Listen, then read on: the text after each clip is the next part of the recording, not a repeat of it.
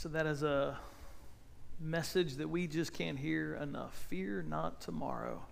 Tomorrow is one. And hopefully, as we have been going through this book, you have been discovering that this isn't a scary book, that this is a book of hope, that this is a book of encouragement, that this book should inspire the church and not terrify the church. And so I want to welcome you. If you're a regular here and you're here all the time, glad that you're here. Good to see you. If you're a guest with us, we're especially thankful to have you, and pray that today is a blessing to you. And if you're online with us, we just want you to know we're thankful for this technology, and we look forward. Don't know what's happening there. I think there's...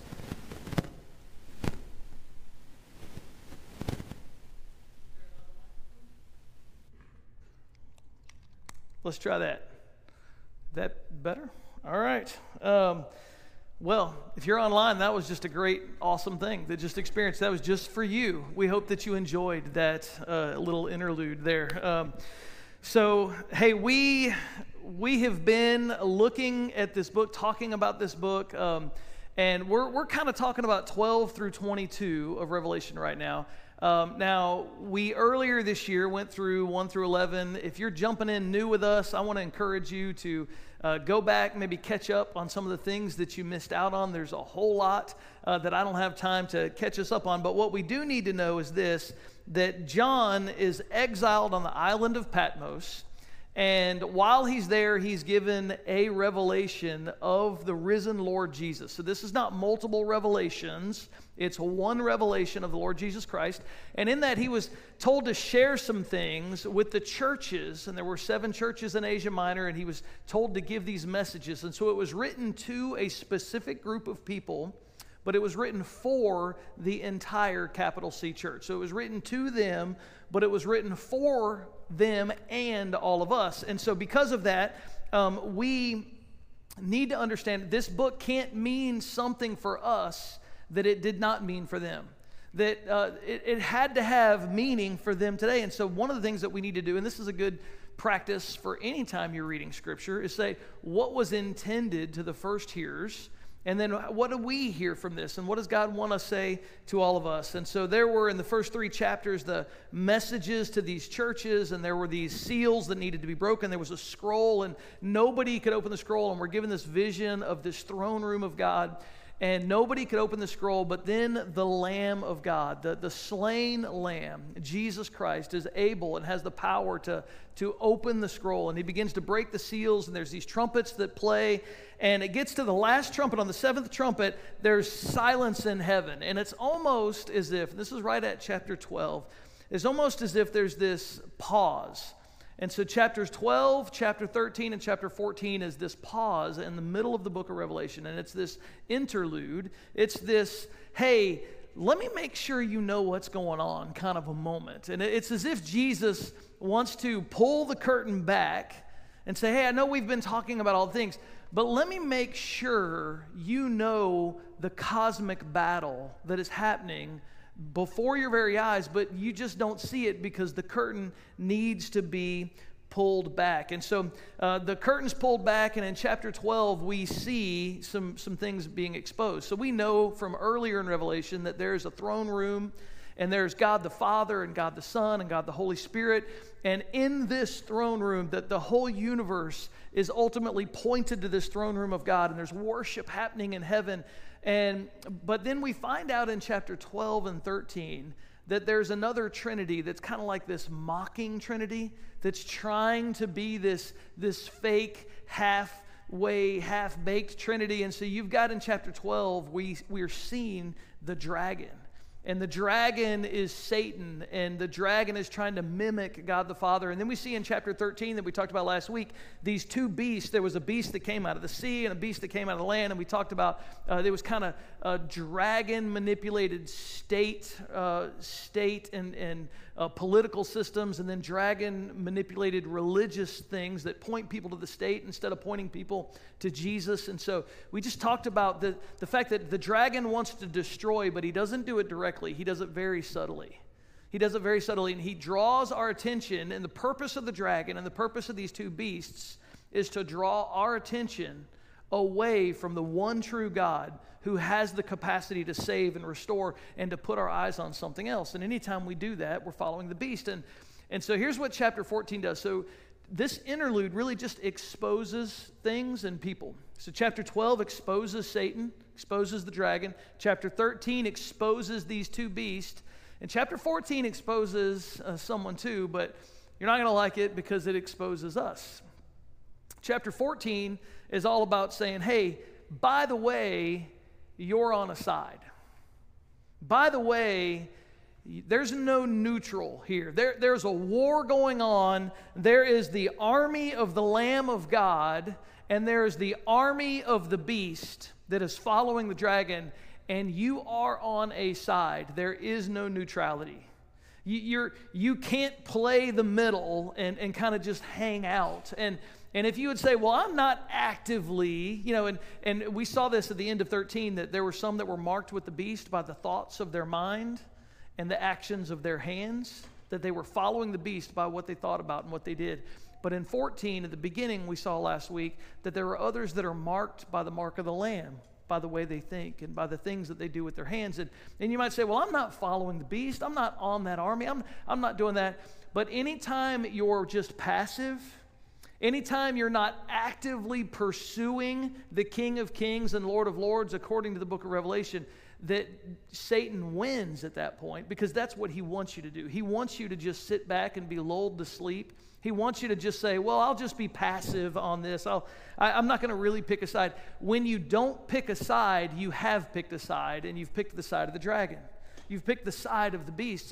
Because to not be actively pursuing God, to be thinking of the things of God and doing the things that God tells you to do, is to be doing the things that Satan wants, which is distracting you from pursuing the one true God. And so these, what chapter 14 and the rest of the next few chapters as we get into the bowls of God's wrath do, it's similar to like what you would do if you saw a little kid who was running towards an interstate highway and they were chasing a butterfly or something, right? And they're like chasing this butterfly and they're running towards this interstate highway with cars just zooming as fast as they could. Like what Revelation 14 and these next few chapters do is similar to what you would do in that moment. You would be like, hey, stop, there's danger, right?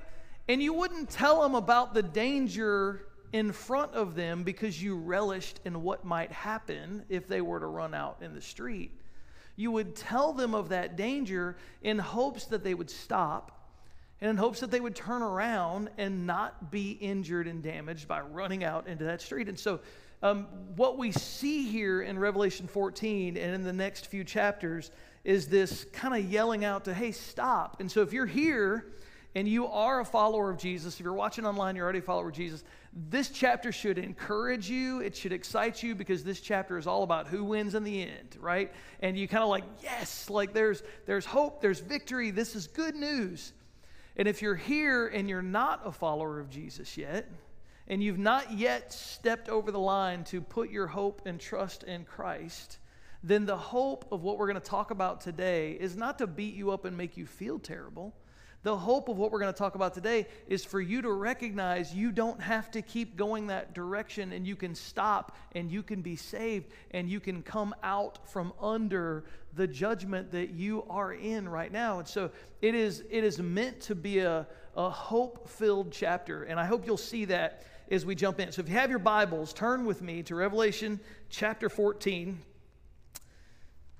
Revelation 14, and we'll pick up at verse 6. We read the first few verses of this last week, and we'll pick up today at verse 6. It says this, and I saw another angel. Let me just tell you this real quick. There are 3 angels, and there are 2 harvests. All right, we're going to talk about the 3 angels. We're going to talk about the 2 harvests.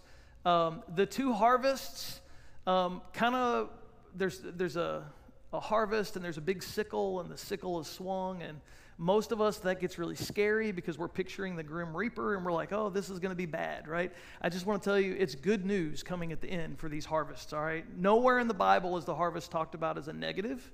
Nowhere in the harvest, one time, is there mention of a harvest where there's not celebration and it's good. Anytime the Bible talks about a harvest time, it's a celebratory time, not a scary time. And so these three angels come along, and the first one, I saw another angel flying through the sky carrying the eternal good news to proclaim to people who belong to this world and to every nation, tribe, language, and people. And so we've seen this language over and over again. It's the whole world.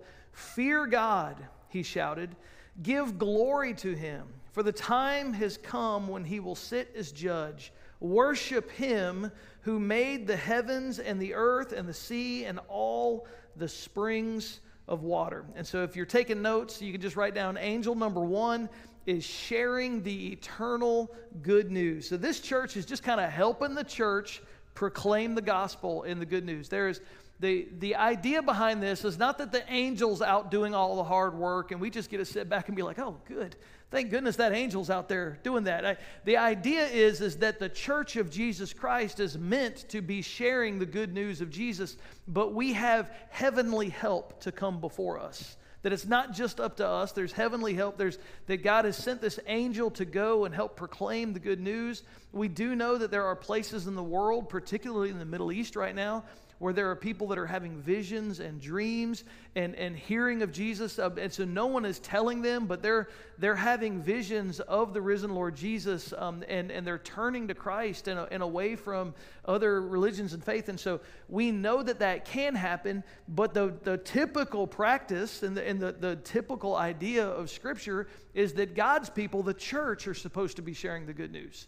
This is one of the ways you can know how you're marked. Let me just say this, right?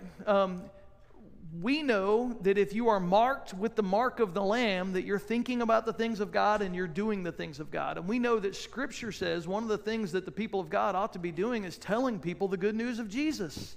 This is one of the ways that you can decide and you can know, am I marked with the mark of the Lamb? Am I doing what I'm supposed to be doing? And you say, well, I don't have the gift of evangelism. So if you have the gift of evangelism, you better be sharing Jesus with 10 people every day.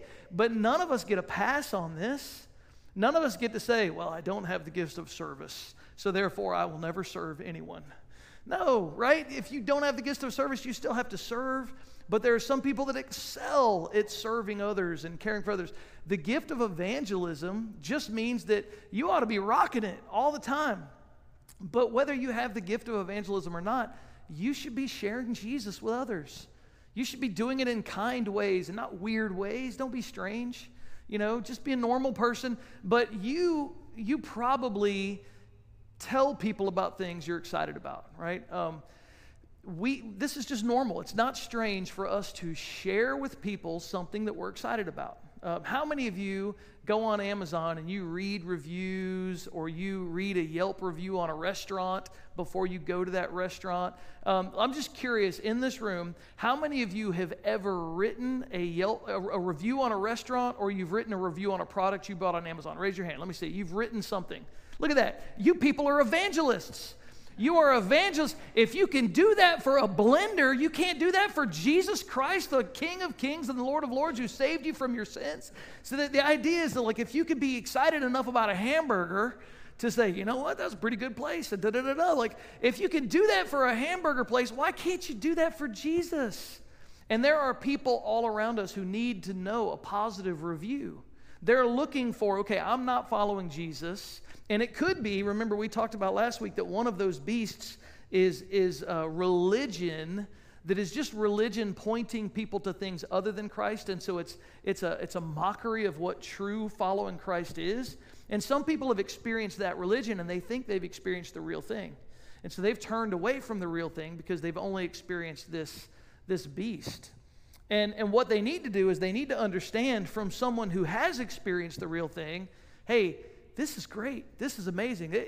This is a really totally different thing, having had that kind of encounter. And so it's so important that we're willing to just share the good news of Jesus. So then we get to verse 8. Let me keep moving here. We'll get to the second angel. Verse 8, Revelation 14 says this: Then another angel followed him through the sky, shouting, Babylon is fallen, The great city has fallen because she made all the nations of the world drink the wine of her passionate immorality.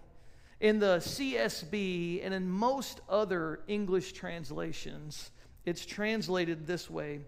And a second angel followed, saying, "It has fallen. Babylon the Great has fallen. She made all the nations drink the wine of her sexual immorality, which brings wrath." And so in the New Living, it talks about passionate immorality. In most other English translations, it's actually translated sexual immorality, which brings wrath. And so now remember, this can't mean for us something different than it meant to the first hearers. And for the first hearers, they wouldn't have had to guess, well, who's Babylon? What's going on with this Babylon? They would have known Babylon was Rome. Babylon was a symbol of any nation state that was completely setting itself up over God. It would have been clear that Babylon was Rome at this time, but it was written to them, but it was written for all of us. And so it's not just Rome. It's any time a culture, a civilization, a state begins to prop up sexual immorality over the ways of God. That's what's going on here. And this angel comes along, and in your notes you can just write this down. This angel exposes the lies of sexual immorality. That's kind of what this second angel comes along and does. The key to this passage is that in where it says, "in drinking the wine of sexual immorality brought destruction." So Rome, you have to remember, this culture was so inundated with sexual immorality. It was so normative to their culture of that day that the first hearers of this would have been thinking of all of these different things. And we know, because we looked at the letters earlier to Pergamum and Thyatira, that there were people actually in the church who were saying, hey, we should just kind of compromise with some of the things that are going on in the culture, and we can participate in some of the temple worship, and we can participate in some of this sexual sin, and it's okay. And it was actually happening in the church, and the message from Jesus to the churches is, hey, listen, this is not okay. There is a right and there is a wrong, and it is not okay to kind of be in this place of saying we can compromise and we can be in the middle. And so the temples in Rome were typically fertility gods and goddesses. And the way that these fertility gods and goddesses worked is you went to the temple and you had sex with a temple prostitute, which then caused the gods in heaven to have sex, which then caused the rain to fall, which caused the crops to grow. This is how the fertility gods of this day worked. And so prostitution was very normal. And sexual promiscuity and adultery was completely normal and accepted in the Roman culture. Homosexuality was completely normalized in the Roman culture. And so as we think about the message to the church in Rome and the message to the church today, this angel is saying, hey, Babylon has fallen. And in 96 AD, Rome was doing pretty good. And they'd have been like, I don't know, I'm looking around, Rome's doing all right. But this angel is saying, hey, listen, all of the promises of all of the things of Babylon are going to lead to nothing, that Babylon will ultimately fall. And this isn't just to Rome. This isn't just to the first Christians that read this letter. This is to us. Think about our culture today. Think about how our culture is so immersed in sexual immorality. It's everywhere we look as a culture. We live in a culture where there is sex before marriage is normalized. It's expected. I mean, people say, well, you got to kick the tires before you buy a car. It's just expected that this would happen. And every television show and every movie, the people go on a date, and usually before the first date's over, they're in bed together. And so especially young people, they watch all of this, they're immersed in all this, and they just start to think, well, that's normal, that's acceptable, that's right. But God says, no, that's not. That's not how I intended it. I intended you to wait until marriage, and that this was to be pure, and this was to be good, and it's to be with one man, with one woman for the rest of your life, and this is God's best. We look at the pervasiveness of pornography in our culture and how it is just so accessible and so private and so secret. And the more private and secret it is, the more it has spread.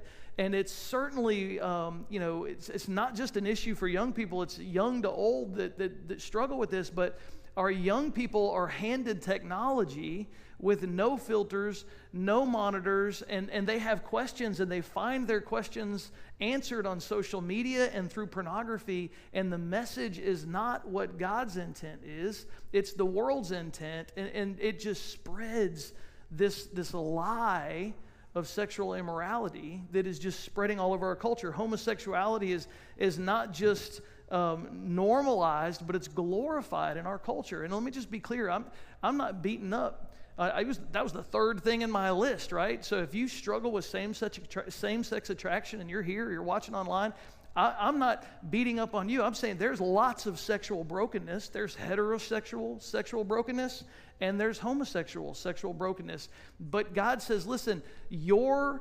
temptations and your struggles do not define you. I define you. God says you are a child of the King. That is who you are meant to be, and you struggle with certain things. And I just think our day today, we can no longer ask the question, do you struggle with some kind of sexual brokenness? The question more and more is, how are you doing with your struggle? Right? Because you cannot live in this sexually charged culture without there being some struggle. So the question is not, do you struggle? The question is, how are you doing with the struggle? Are you struggling well, or are you not struggling well? And we see all of this, and when it comes to just the explosion of gender dysphoria and confusion about what is a man and what is a woman, and there are so many things with our culture right now that this angel is saying, hey, wake up, wake up. This angel said this to Rome. This angel's saying this to us today. Wake up. These things don't fulfill what they promise to fulfill. God's way is always better. And no matter what your temptations are, no matter what your struggles are, the message of the gospel is you can be forgiven, you can be redeemed, and you can be empowered by the Spirit to live differently, and you do not have to succumb to your lowest temptations. That's the hope of the gospel, right? And it's not in your power, it's in the gospel power of Jesus Christ. And so this angel comes along and helps people wake up from the brokenness and the lies of sexual immorality. And when that happens, and when they begin to wake up, we, the church, should be right there.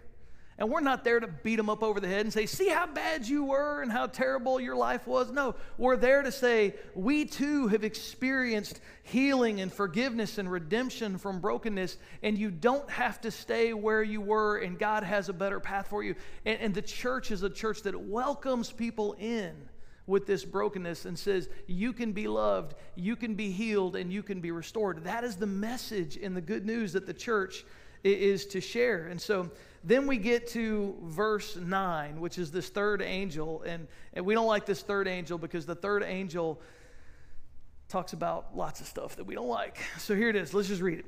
Then a third angel followed them and shouted, anyone who worships the beast and his statue, or who accepts this mark on the forehead or on the hand, must drink the wine of God's anger.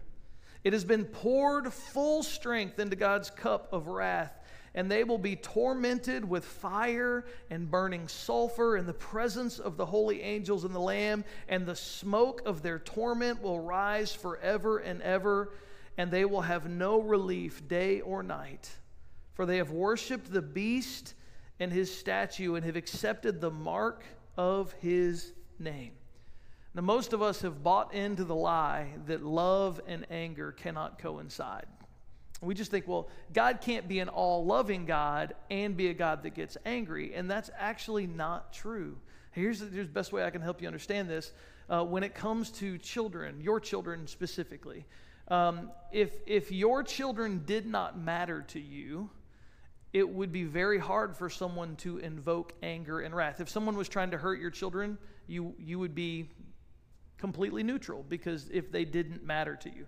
But because you deeply love your children, when someone's trying to hurt your child, it totally brings up anger and wrath in you, right? Because you know that there's something trying to hurt and destroy the child that you love so much. And so it enrages you when someone would do that. And so in the same way, God, who is love, not God who has love, but God who is love, is capable of great wrath and anger, because anytime someone sides with the beast and the dragon are all about destroying everything good that God has created. And God, because he loves his creation so much, and he has such good things intended for his creation, when something tries to destroy that which he loves so dearly, it absolutely creates anger and wrath in God. And that should make sense to us, but it's this idea, and I put this in your notes, you don't want an indifferent God. An indifferent God is far crueler than a God who cares so much that he's provoked to anger against that which destroys his created order. That the idea of a God who's just kind of up in heaven and doesn't really care and just doesn't care if things are out there destroying all that he loves and holds dear. I mean, that's more like Greek mythology and the gods who just didn't care about the earth around them than it is the true God in heaven, who loved us so much that he sent Jesus to die on the cross for our sins. This just, absolutely it angers God when Satan and the beast tries to pull people away. And people side with the Satan and the beast in order to bring destruction to all that God has created. So, this idea of hell being a real place is talked about a lot in Scripture. And I know some of you are like, wow, I had no idea we were going to talk so much about sex and hell. Totally would have skipped today. But here we go. Hell is real, all right? And this isn't the Bible telling us about hell because it relishes the idea of hell, right? It's the idea of, hey, there's traffic there, don't go there, but there is going to be damage that comes if you keep running in that direction. Jesus talked more about hell than anybody else. Jesus not only talked about it, but he described it. In Luke 16, he describes it as a chasm which no one could cross, that there would be two sides of this chasm, and people who were in hell couldn't get over to the other side.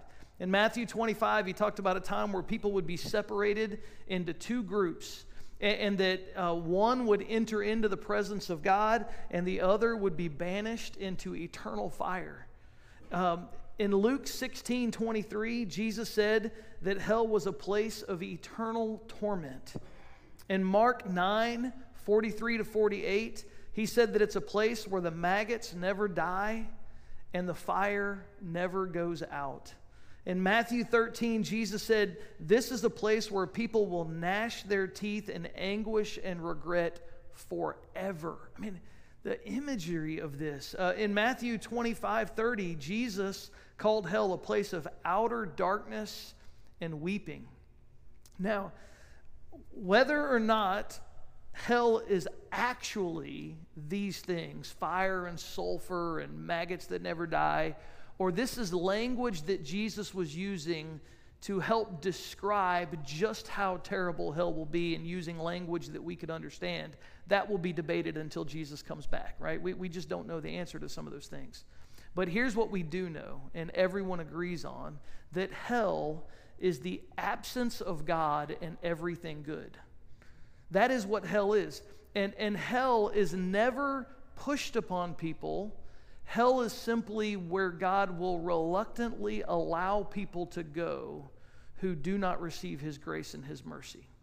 Let me say that again. Hell is not somewhere where God is going to send people. Hell is where he will reluctantly allow people to go who choose to go there and choose to side with the dragon and the beast. And so if hell is everything from God, Scripture says everything, every good gift that we have is a gift from God. So think about everything good that you enjoy. Everything, any good experience you've ever had in your life, rest and peace and joy and laughter and all of any good gift you've ever had, whether you're following Jesus or not, that good gift came from God. And hell is when God says, I will finally give you what you want, and I will withdraw my presence from you. And it will be eternity of something that we can't even wrap our minds around, because we don't know what it's like to not have the presence and the goodness of God, even when we're not following Him. John 3:16 says it this way, and we know this verse: "For God loved the world so much that He gave His one and only Son, that everyone who believes in Him would not perish, but have eternal life." John 3:17 says, "God sent His Son into the world not to judge the world, but to save the world through Him.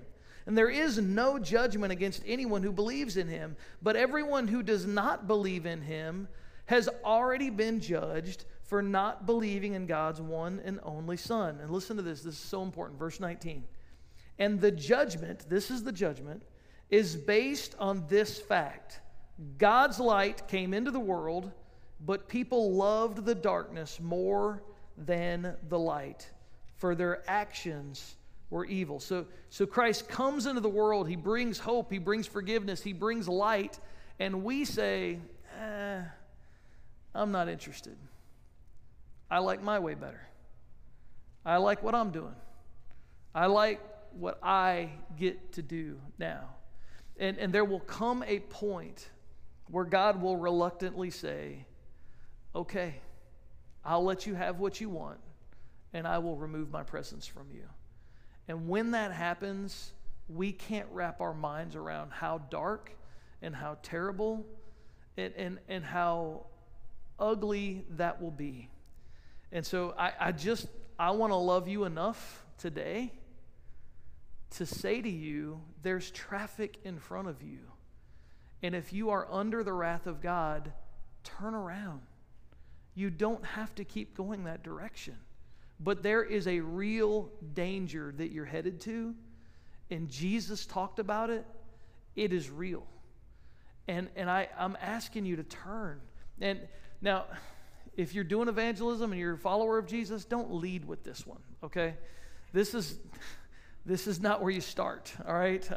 I'm doing this because you're here in church, and I want to make sure that there's none of us that are under the wrath of God, so that we can come out and we can experience His hope and forgiveness. But just because you're a good person does not mean that you're going to not be under the wrath of God. The Bible says your goodness is as filthy rags before God. The only way we can come out from under the wrath of God is that we would accept Jesus Christ and what He's done for us and be forgiven. And this is where these two harvests play in. And so I think these three angels, they model for us how to do this, all right? So don't lead with the wrath of God, okay? That might not be a good, Facebook post when you get home today. Don't lead with the wrath of God, but you lead with the kindness and goodness and the love of God, right? That first angel was sharing the good news of the gospel, right? You lead by allowing people to experience the brokenness of their own sin, and then being there ready to receive them with love and point them in better directions. But then to lovingly be able to tell them the truth. That is this, and the third angel, you can write this in your notes, is lovingly telling the truth about sin and its consequences. That's what this third angel does. So the first angel shares the good news. The second angel says, hey, Babylon has fallen. All this sexual immorality will not bring the things that you want it to bring. And the third angel just lovingly tells the truth about sin and its consequences, that there are consequences for sin.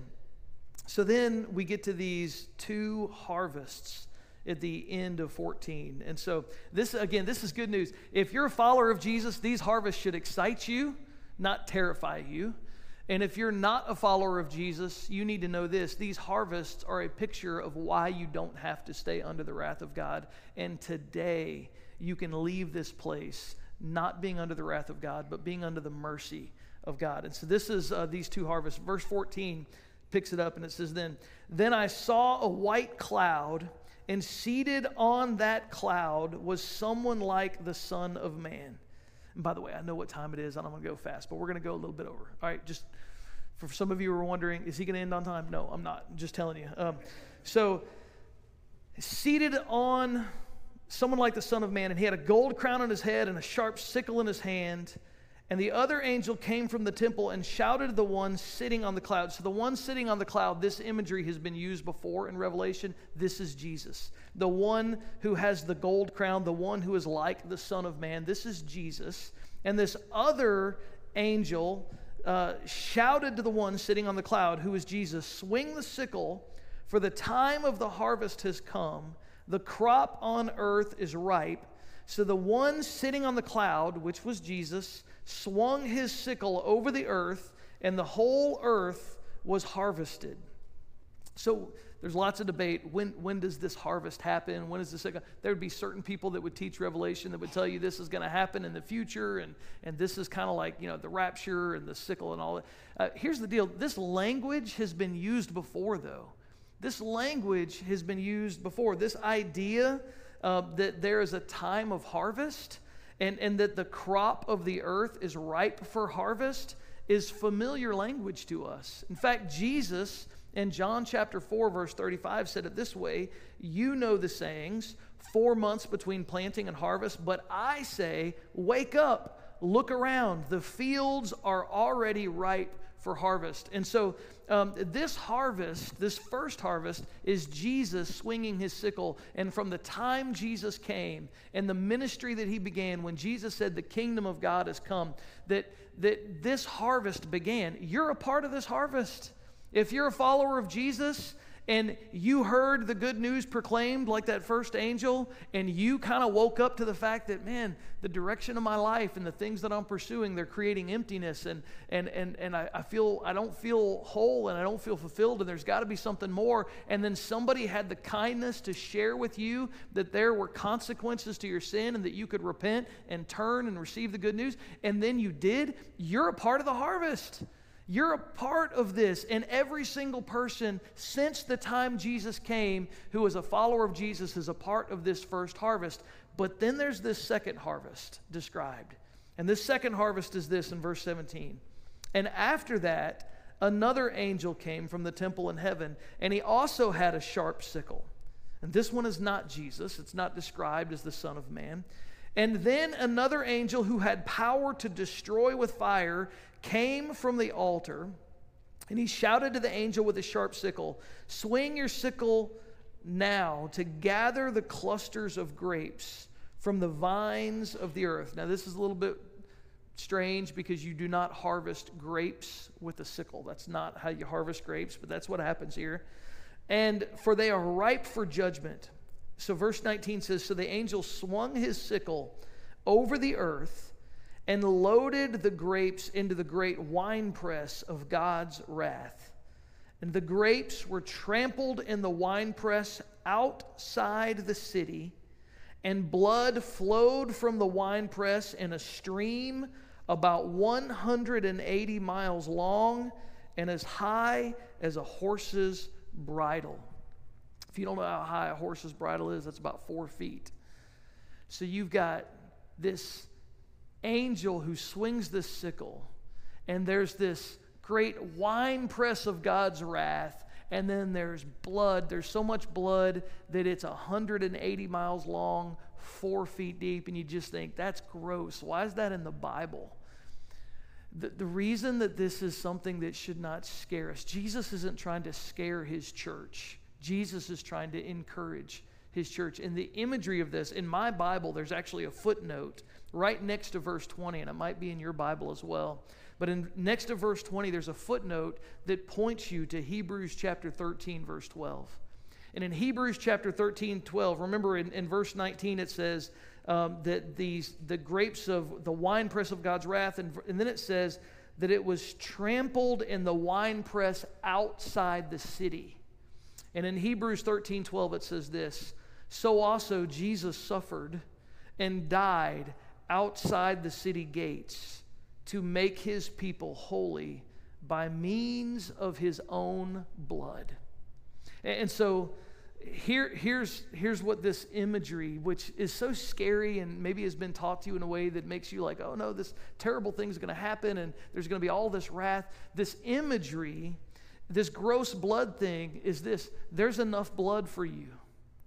There's enough blood for you. No matter what your sin, no matter what you've done, no matter how far you've gone, there is enough blood to fully forgive and redeem that you can be set free and you can come out from the wrath of God because Jesus on the cross bore the brunt of God's wrath so you didn't have to. I mean, that's good news. That the hope of the gospel is I don't have to take the wrath of God because Jesus took the wrath of God so that I can receive the mercy of God. That His mercies can be new every morning to me. And ancient Palestine was about 180 miles long. And so the first hearers of this would have understood that there's enough blood to cover all. That there's enough blood and it's deep enough that no matter what you've done, you can be forgiven. Look how much blood there is. There's enough for you. There's enough for you to experience forgiveness and mercy and grace. And so the message again of Revelation is, whose side are you on? Whose side are you on? Are you being marked by the Lamb? Or are you being marked by the beast and by the dragon?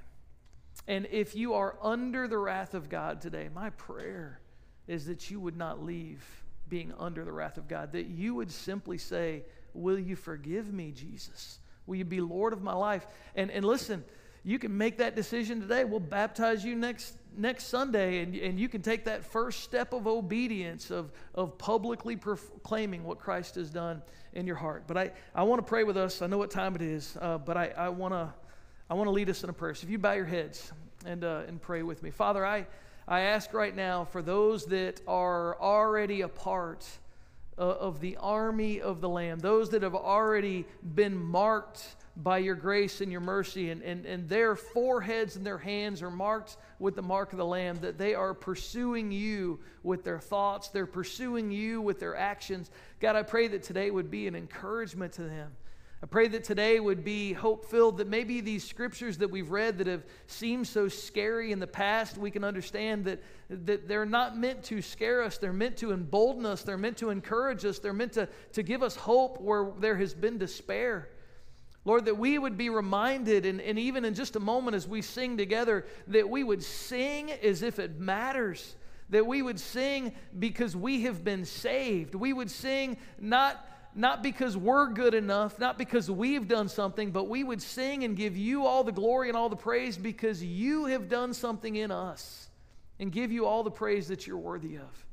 And Lord, for those who are here today, for those who are online and they've just been kind of coasting, they've been buying into the lie that they can be neutral, that they've been tampering and playing with things of this world, and today's a day where they want to turn towards you and experience your grace and recognize that there is enough blood for their forgiveness. There's enough blood for their redemption. There's enough blood for them to be saved and turned and empowered to live differently. God, may today they receive that. They choose to follow you. Just say, dear Jesus, will you forgive me of my sins? Will you be Lord of my life? I surrender to you. I don't even know what all that means, but today I want to start following you as best as I know. And Lord, I pray that as they just pray that simple prayer and as they begin to choose you, that you would help them experience hope and life and forgiveness and redemption in new and fresh ways.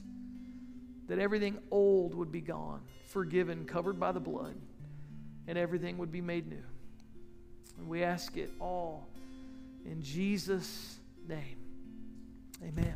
Amen. I'm going to invite you to stand. We're going to sing a closing song. And these altars are open. If you want to pray for any reason, maybe you need to pray and just ask the Lord to work in you in greater ways. Maybe you need to ask Him for strength. Maybe you need to ask Him for encouragement. Maybe you need to say, hey, I want to come out from under some wrath. Maybe you're walking with Jesus and you want to pray for somebody else, but these altars are open if you want to pray as we sing.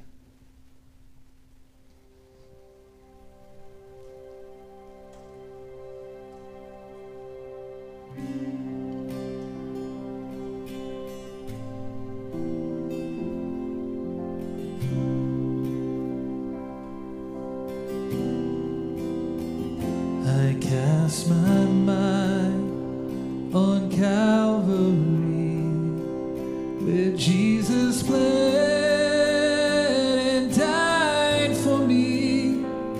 I see his wounds, his hands, his feet, my Savior on that cursed tree. His body bound and drenched in tears, they laid him down in Joseph's tomb, the entrance sealed by heavy stone, Messiah still and all alone.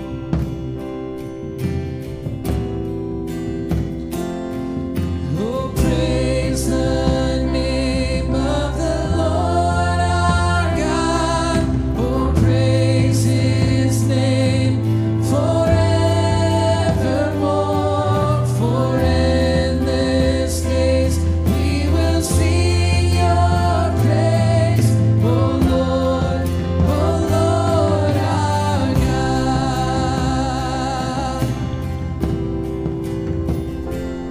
On the third, at break of dawn, the Son of Heaven rose again.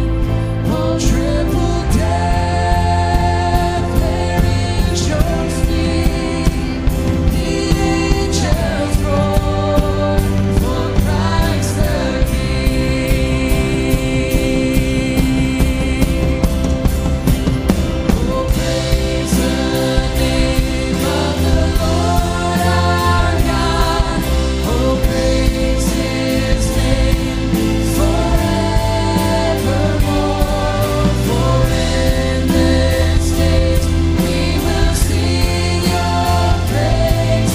Oh Lord our God.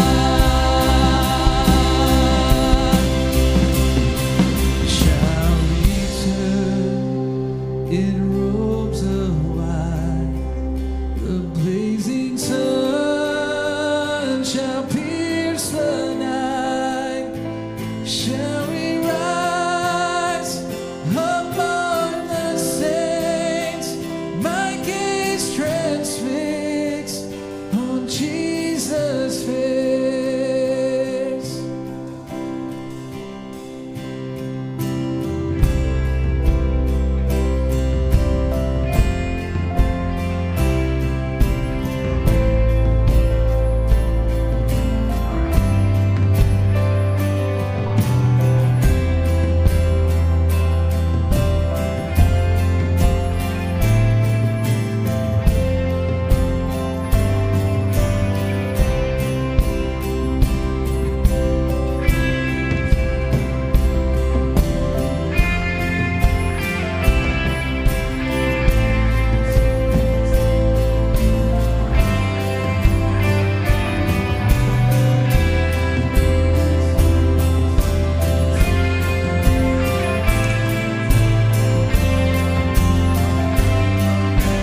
Let's sing this together. Oh, praise. Oh, praise the name of the Lord our God. Oh, praise his name forevermore. For endless days we will sing your praise. Oh Lord our God. Oh, praise the name of the Lord our God. Oh, praise his name forevermore. For endless days we will sing your praise. Oh Lord our God. Oh Lord our God. Amen. Amen. Listen, I want you to hear these words before we go. In Revelation 14, verse 1, it says, Then I saw the Lamb standing on Mount Zion. With him were 144,000 who had his name and his father's name written on their foreheads. And we talked about that last week. That 144,000, it represents all tribes and all nations and is representative of all the people of God who've been marked with the Lamb. But listen to what it says in verse 3. This great choir sang a wonderful new song in front of the throne of God and before the 4 living beings and the 24 elders. No one could learn this song except the 144,000 who had been redeemed from the earth. So in other words, the angels couldn't sing this song because they don't know what it's like to be bought from sin and redeemed and bought with the price of the blood of Jesus Christ. But we do. We know what it's like to be lost and then to be found. We know what it's like to be in sin and to then be found in Christ. And because we know, we need to sing that song. And we don't just sing it on Sunday mornings, we sing it with our life. We sing it with the thoughts that we have and the actions that we do with our hands. And so I encourage you as you leave here today to sing that song and be people who are marked by the Lamb and participate in what's already happening in heaven right now. Go in His peace. You're dismissed.